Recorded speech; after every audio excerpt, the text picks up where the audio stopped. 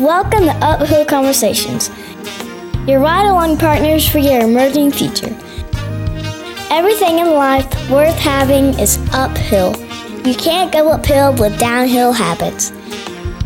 It's time for another show with your hosts Tim Pecoraro and Megan Finner. Are you ready to be inspired? Well, hello and welcome to Uphill Conversations. I'm your host, Tim. And I'm Megan. And we are glad you can join us as you are living your life and heading towards your emerging future. Hopefully you are eliminating any downhill habits and canceling out all agreements with limiting beliefs. And yes, it is true. You can be more, do more, and have more. What's up, Megan? Not much. We are excited to be back with episode 31 this week. I don't know if any of you noticed. Hopefully you did. We took a little break last week. But it's been great because we've actually been sharing some of our favorites on social media this week. And, hopefully when you didn't see the new show pop up in your subscription, of course, that you have on iTunes or Stitcher. You would notice. You would have noticed. You would have noticed. And I did get someone to say, hey, dude, I was driving to work. They texted me and said, where's the episode? And I said, oh, there's not going to be one this week. We'll be back to normal, everything. He's like, this is what I listened to driving. Well, hopefully then he took a chance to go back and maybe listen to one that he liked. Well, that's what I told him. Or one that he hadn't had a chance to listen to Well, yet. he's listened to all of them. He's been from day one listening. And he said, and some of the shorter ones, he gets upset because he likes it when they're at this certain time, this, length, because then he has it to work. And then if he takes a break, he'll listen again, but then it's home. And so he does half and half. I feel like it's a lot of pressure now. The show better be really good. Hey, well, listen. So, and by the way, if you've been around me, so those of you listening, I do have some kind of like face thing going on. The face thing it's congestion. It's really bad. It's attacked my face. Like I feel like Mike Tyson hit me in my face in his prime, like bam. And it's bad. Like one of my eyes, I feel like I busted a vessel blowing my nose. It's just really bad. You laugh, but he's in rough shape. Yeah. So if I do sound like someone's pinching my nose, that's just my nose pinching itself. Oh, boy. Well, this week on the show, we have a really cool guest. He is super interesting. He calls himself a positive disruptor of psyches. Jeffrey Slater works with entrepreneurs as a transformational coach, and he's also a facilitator who's spoken to over 3 million people from 12 different countries. So we really enjoyed talking to him. Really interesting perspective on a lot of different things. So, we were excited for you to listen. Yeah. And here's the thing. I was at first, Megan, like when we were doing the interview, because, up until now, we've had some really good challenging guests, right? And they challenge you with the way they think. I love it. I love disruptive things that just make you think different, right? This has been the best one so far, I think, as far as in just like, whoa, he's bringing a completely different point of view on some things. Right? Absolutely. And we really had to be very focused and listening to what he was saying because everything that he was saying was very rich and was bringing sort of new and different perspectives to questions that have been answered differently by other people we've interviewed. Yeah. And he's like, and what he says is deep. Lots of principles. That was really what was cool. Principles. And the thing is like, those of you who are listening, I want you to know something. We don't want you to feel like we're trying to get you to believe something else, right? Everybody can believe what they believe. The thing is, do you believe what you believe? How do you know you believe what you believe? Prove what you believe. Are you willing to stand for what you believe? And what I really felt, which was really great, was that I love having these types of conversations with people, but I never had one like and then said, hey, let's put this on the air and let everybody listen to it. I have them with all types of people all the time, everywhere else. So it's like, this is like perfect because it is so different. As from my point of view, your point of view, Megan, all of those listening, everyone, we have different people. We have friends that are Muslim, Hindi, they're Christian, and I'm a Christian, you're a Christian, he's, whatever they are, they're one too. Wouldn't you like to be one? Whatever. We're not doing all of that, right? But we're all these things, but can we listen? Absolutely. And I think the thing is, we're such people, and we're all about building relationships. And something that's so important to that is just having great communication. And one thing, Tim and I have been talking about even recently is that, the biggest communication problem we have is that we don't listen to understand, we listen to reply. So it's so important just when you're listening to someone to actually take in what they're saying and try to be open to allow yourself to think from a different perspective and look at things from their point of view. Right. And I think from there, that's where you really can build a true relationship and where you can share your beliefs, and everyone doesn't have to buy into it. But I love that, what you just said. That's correct. That's what we need to be doing more of. I think this world could be a much better place, to be honest with you. I mean, I listen to you, right? I think so. Maybe, maybe not. For the most part. For the most part. All right. So, what we'll do is we'll just jump into this episode then. Oh, no. Oh, dang it. I thought you forgot. I didn't forget. You think you're getting away with it. Before we do jump into this, I have a random question for you that you have to answer.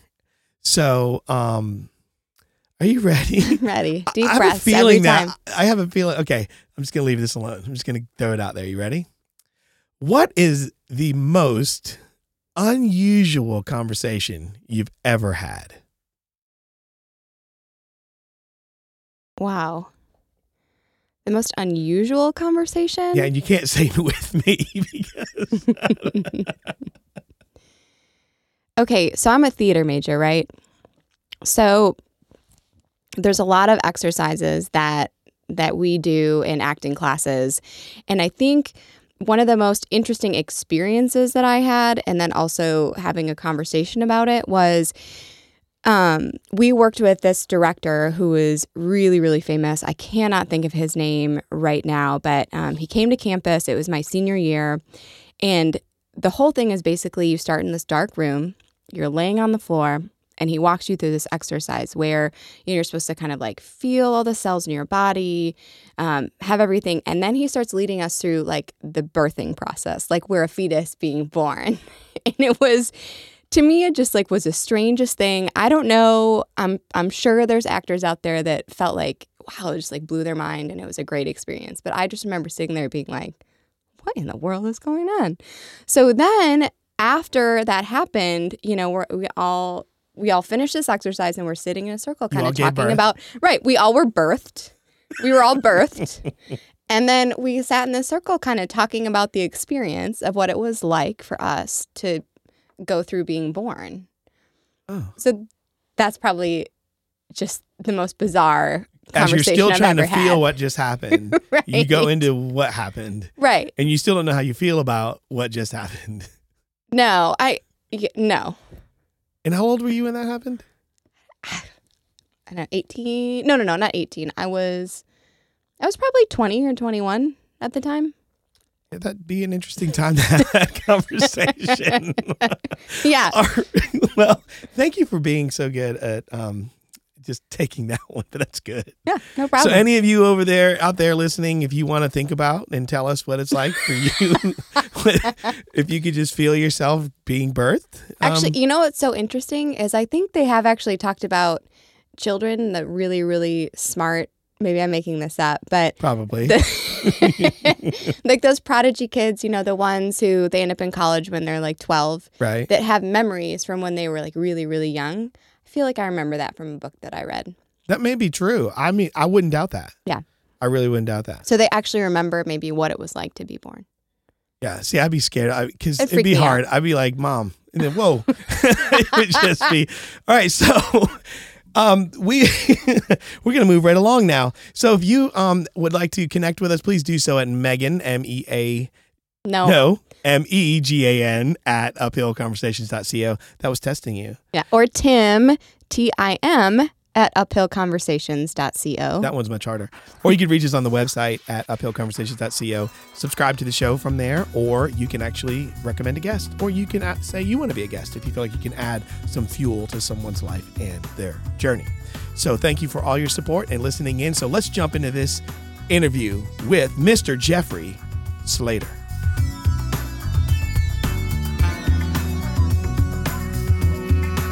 Hello, Jeffrey, we are so excited to have you on Uphill Conversations today. Basically, how is everything going in your world?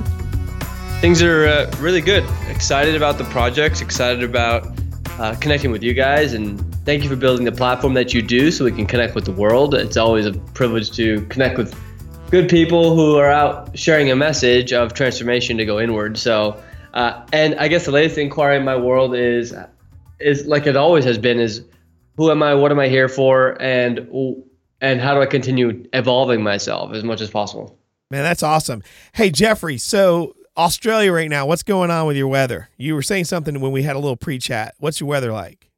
Well, we got some rain here, but more importantly, I live in this. One of my visions in life was to live on the beach, and so I do, and I'm looking out, and I'm just like, where's the surf? There was just. If for the surfers out there that might be listening to this, it's an important thing. For the people that don't surf, it's like, why does he care about the surf? Well, that's what I was going to ask you. The reason I was asking is because you mentioned that earlier, and you said, when we had a little pre-chat, and you said something about the surf not being there. What does that do, man? This is like a random, before we get into all this stuff, what is it like when a surfer is looking at the water and you don't see any surf? Because I'm a musician, and I know, like, if I don't have a like an instrument or something, and like if I didn't have any access to music, gosh, I don't know what it would be like. What's it like for you, man, when you do not see any surf?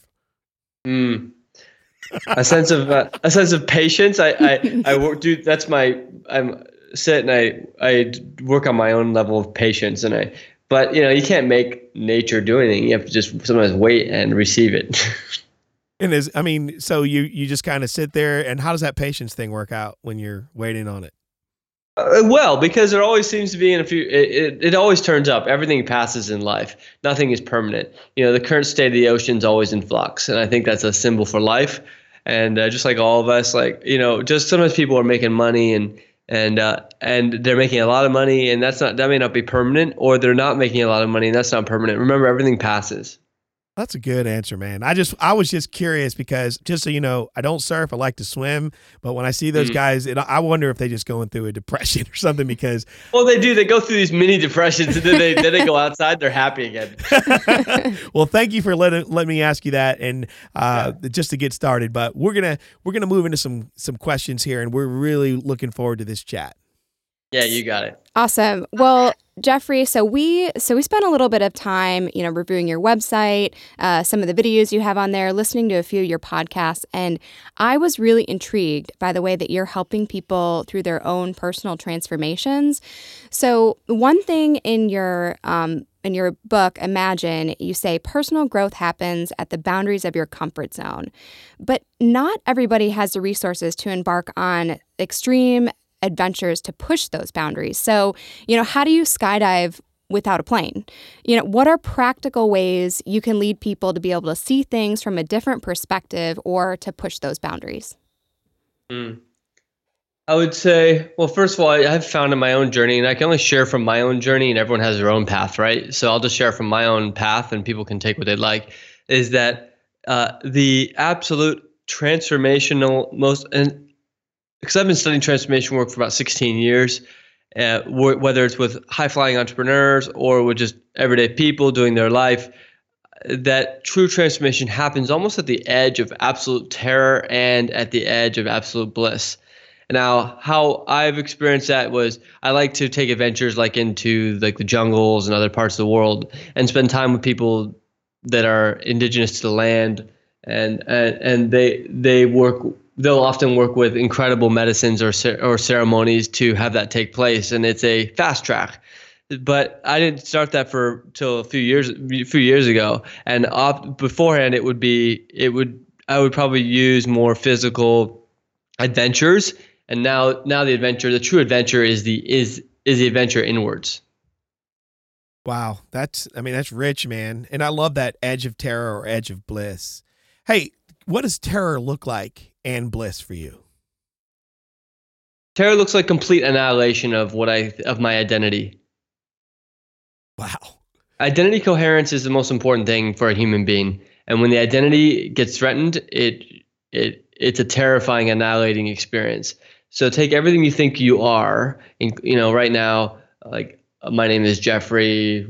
I'm a business guy. I do business. I have these friends. I have this partner, and remove all that. What are you left with? I went to this school.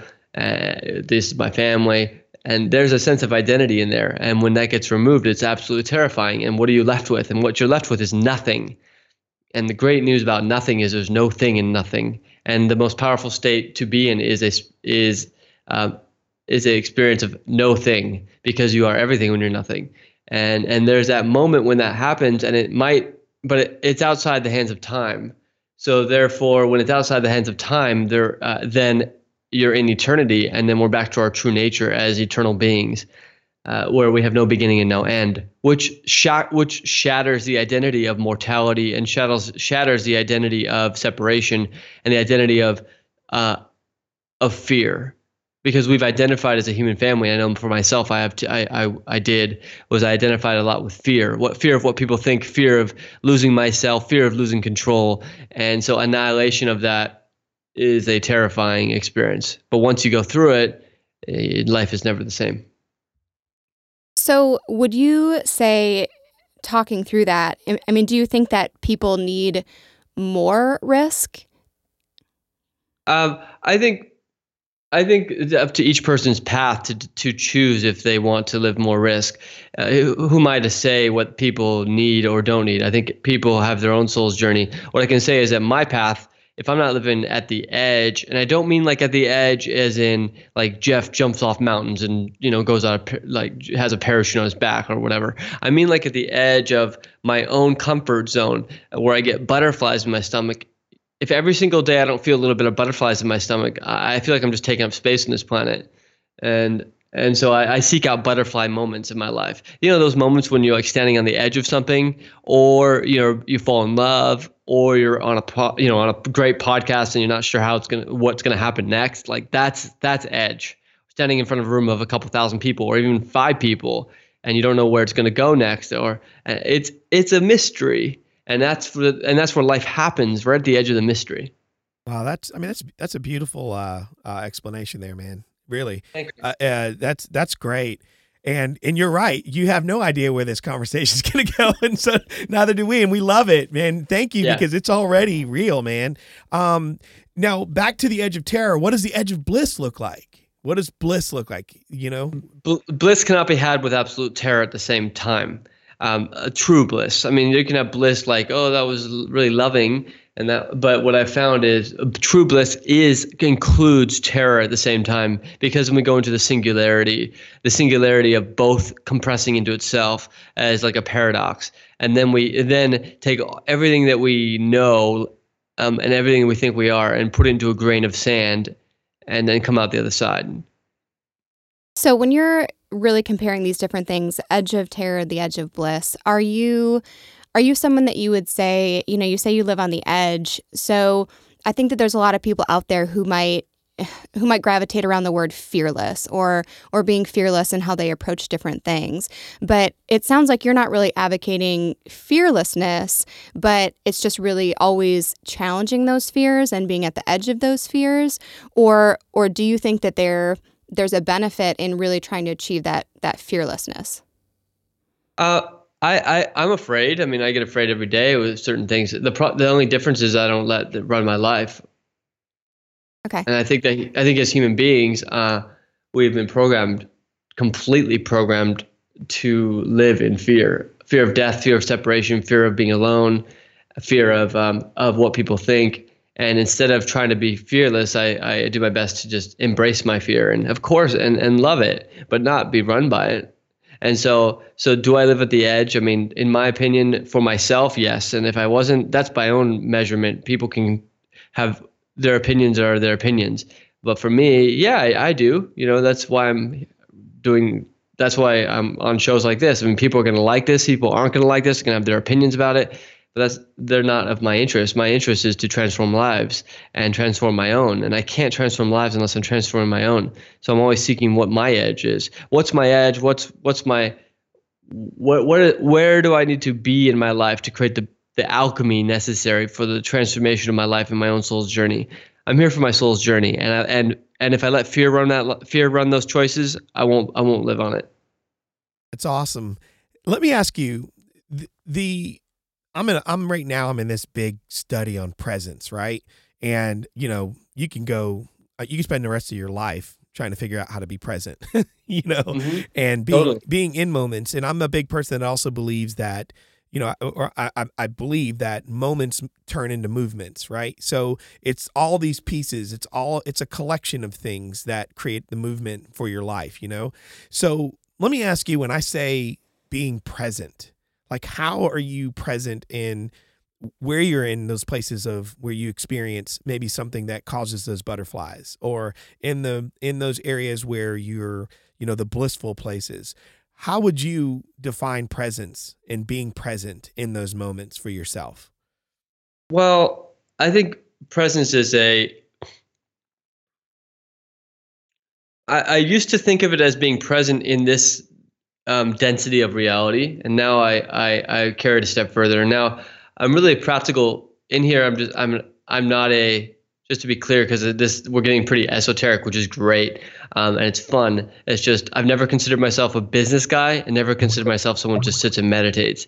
I guess I'm an intrapreneur, and as an intrapreneur, as I discover more about what that is within myself and going inward, I realized that presence is a multi-dimensional experience. So not just being present in this density of reality, at the higher densities too. So feeling the future version of ourselves that exists and being present to that, being present to our ancestral line and perhaps our other future and past lives coming together into ourselves.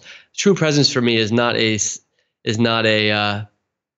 version of myself that's like right here in this moment, just little Jeff. I'm talking about presence. To me now has expanded to Jeff in the future, Jeff in the now, Jeff in his ancestry, Jeff in his relationship with Mother Earth, Jeff in the lighter densities, higher densities, lower densities, the shadow of Jeff, everything, being present to all of it. Wow, man, that's a very thoughtful and thought out, and I can tell you own it, response to that. A lot of people, I ask them that question, and it's kind of like, what? Yeah. And you kind of feel for people in those moments, but they haven't, I think we're all working on how we define life, every day. Mhm. And, Yes.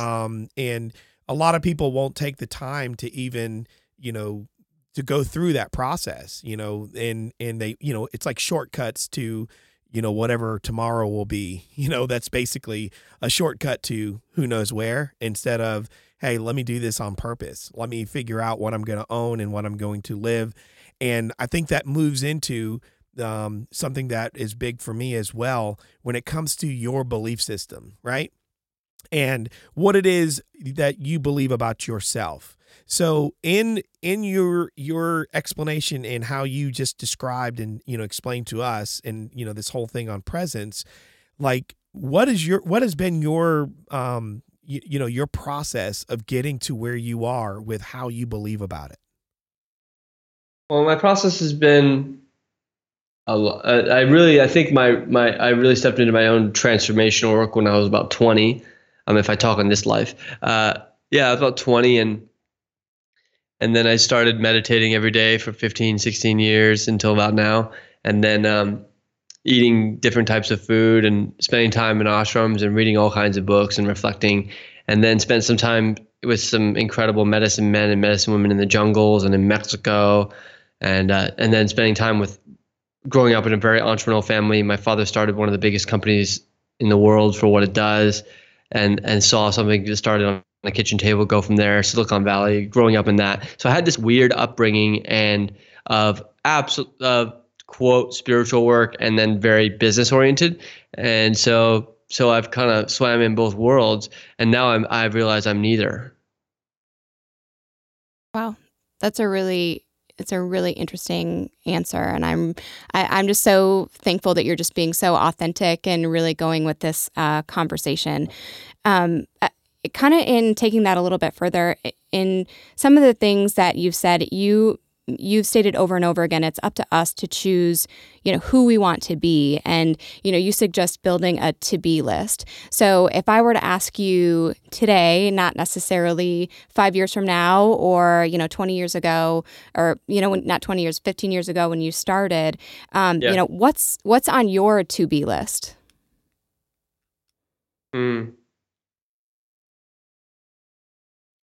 My to-be list right now is to be a mystery to myself.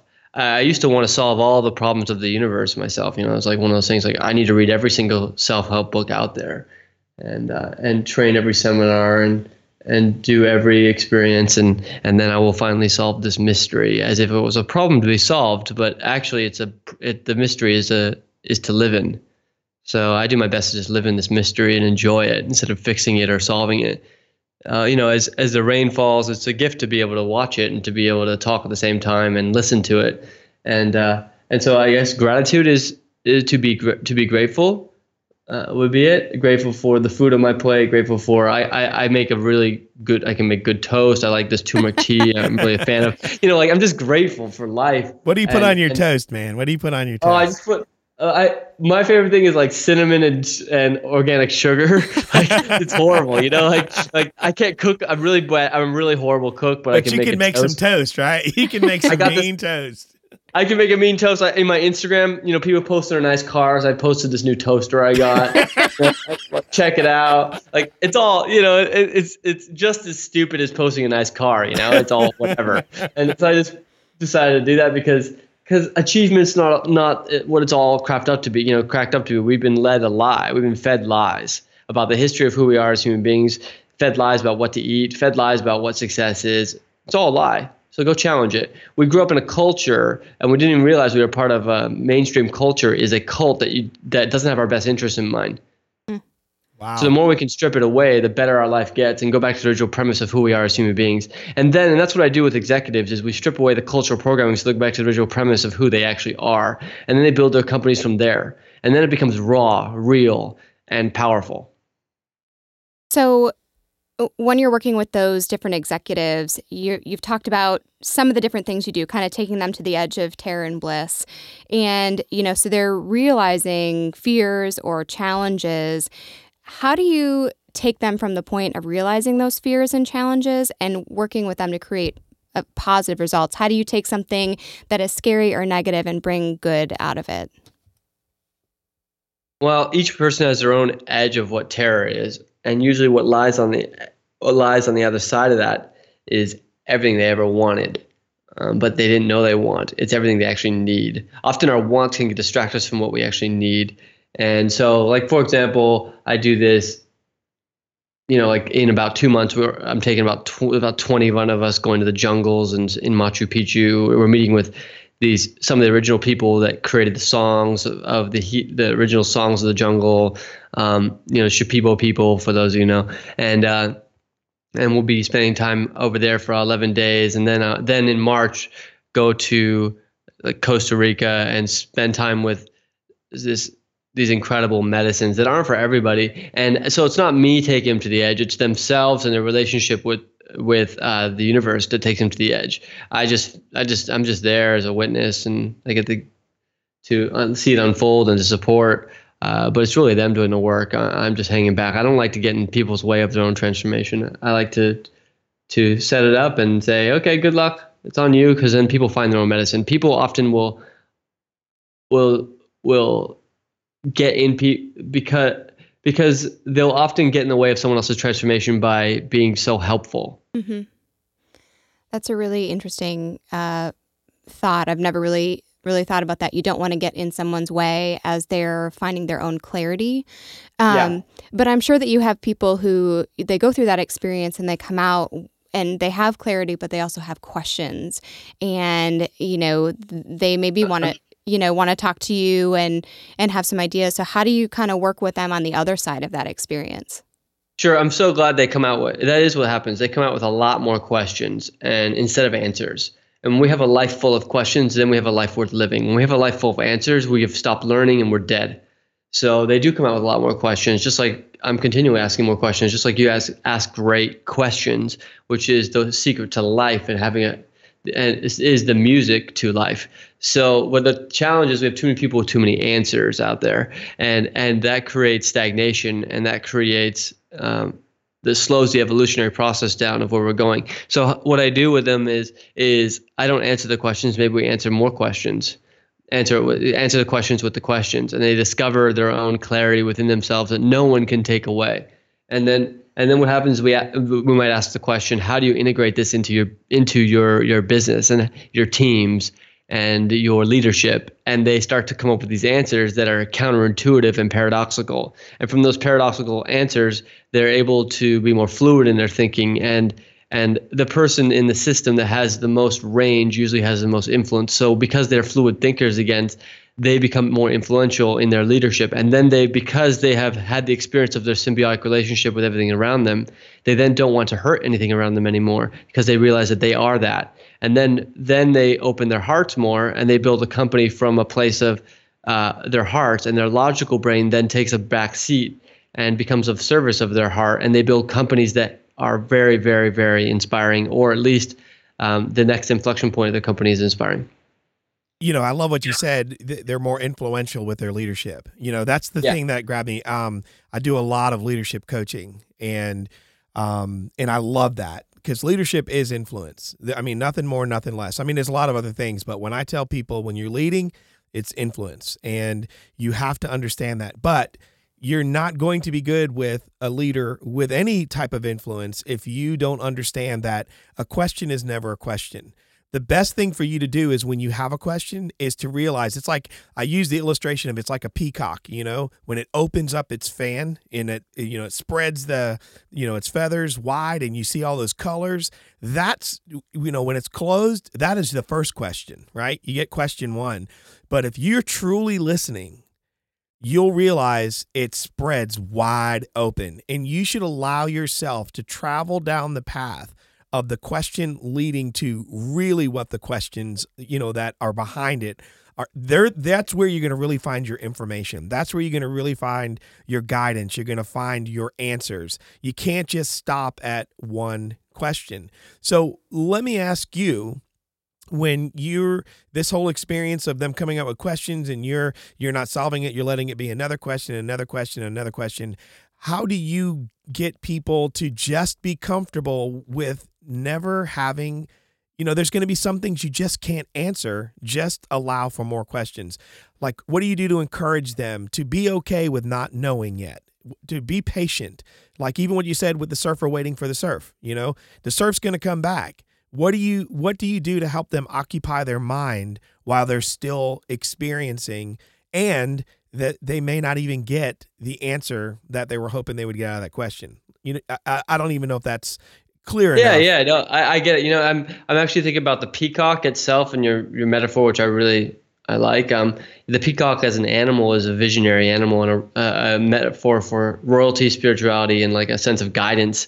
So when we are able to do that and survive not knowing, because we've been programmed. See, the thing of having to know everything is a program that makes us fear not knowing, and it makes us fear that if we don't know, that we're going to be in chaos. But nature is chaos. We are a chaos as human beings. Right now, as we speak, there's thousands of cells destroying itself and coming back together. It's literally chaotic. But we've been programmed to fear chaos instead of bathe in it. So what I've learned from these incredible medicine men and medicine women is the thing is that they're not afraid of chaos, and where most of this world is. And I'm not saying that like chaos in the streets is.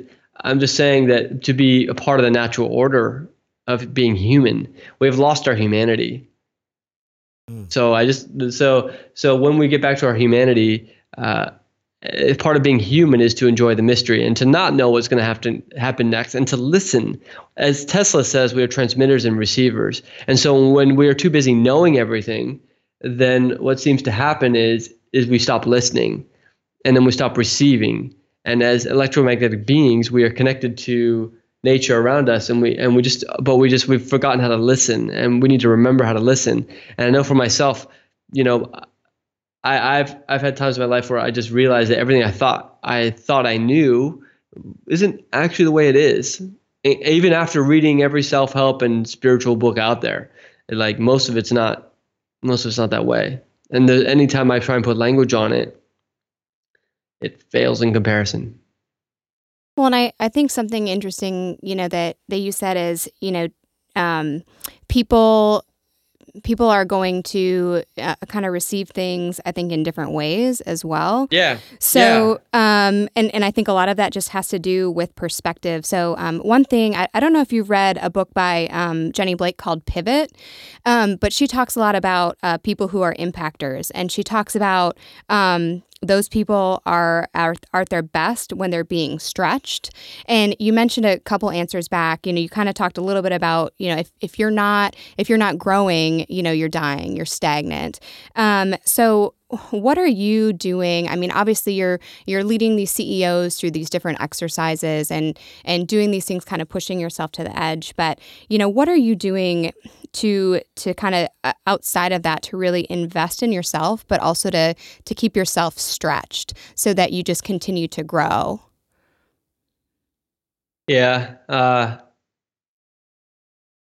was just debating if I share this or not, in a good way. I mean, it's more like, yeah, I haven't really gone on about it. It's just one of those things that you're like, whoa, I don't know if I should put this out on the airwaves. Yeah. I mean, basically, I think this world is ready for some new ways to live, and so essentially, what if there was an evolved version of an eco village that existed where people could find a sanctuary to live in, where it wasn't like nothing wrong with hippies, but it wasn't a bunch of hippies. It was actually just it was like modern but not modern, and it was a village that was modern, and a village where there was all the best technologies for solar power, the best technologies for water, best technologies for permaculture and food, and the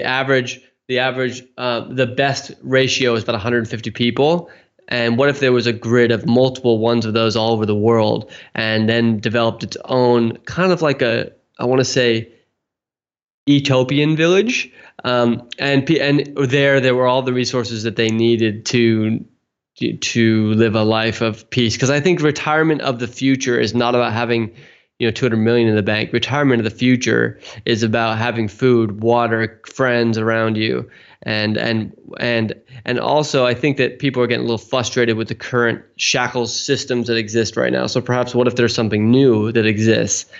And so how I stay on my edge is I create big problems, and it solves all my other problems. The only problem I have right now is that we as a human family we can only evolve so much in this soup of distractions, and it's time we remove the distractions and go back to being human again.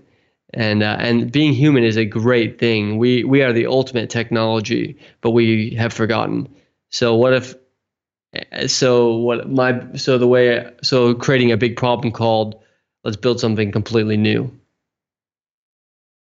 Okay, that is an interesting idea, and I'm maybe a little bit of a closet hippie myself when it comes to some ideas like that. So I always like to kind of hear different people's ideas about those sorts of things. But there's ideas, and then there's getting it done. True. See, everyone's got a freaking idea for this. Yeah. But then it's like let's get it done. Right. Like, I'm not. While I respect ideas, it's great. They're kind of worthless without execution. So I'm actually going to get it done. There you go, man. I love it. Be bold. I love it. Just get it done. And it's not me. It's not just me doing it. I can't own this. This is a whole. It involves many people. I can't succeed alone. So yeah, there's a guy here in Seneca, South Carolina, and I'm giving him a little shout out in case he's listening. But Scott Bunn, and he has the Seneca Treehouse Project, and it's basically all around permaculture, whole sustainable communities. I don't know if you go look him up if you get a chance. He's right here on the East Coast of the U.S. In Seneca, South Carolina. He's got a beautiful property. What is it? It's the Seneca Treehouse Project. Seneca Treehouse Project, and the guy's name is Scott Bunn. So anyone listening, check him out. But this guy is big permaculture, and everything he does, is all around the idea of sustainability. Oh, that's awesome. Yeah. So, check him out. And you're right. There are people like yourself that are literally, and this guy, I've watched him, give up great job opportunities, all kinds of stuff, because he believes so much and he's in alignment with this so much that literally, this is what he, his wife, and his child are doing. And they bring people in to train them how to use tools, how to build, how to do, gardening, how to build sustainably. Everything. This guy trucked a tiny house all the way down to Louisiana. And the whole goal was to show people, sustainable living, but they also built one when they got down there, and then ultimately, it was one that was, I think, given away or something. It was just a powerful experience. But these guys are like literally week to week going, hey, we're growing our own food. He's showing that I don't have to have that big check right now. He's just working on. You can sustain yourself. You know what I mean? You can do these things. And if you get other people to buy in, think about how that can, you create momentum. You can exponentially increase the outcomes for everybody, and you can improve the lives. We're ready for something new. Humanity's ready for something new. And the currency of the future is wisdom and community. So this makes total sense. And people right now might foo-foo it. Some people, and what I can tell you is that the so-called quote top, because there is no top, there's many high performing entrepreneurs that are thinking exactly the same way. Yeah, well, I think, sustainability is just such a hugely, hugely important thing right now in the U.S., in the world. So I love that we had the opportunity to hit on that. But I do know that we're kind of getting to the point where we're going to, get to the end. So I have a question that we really like to ask. Mm-hmm. What are 3 things that you are most optimistic about in 2017? I'm optimistic about the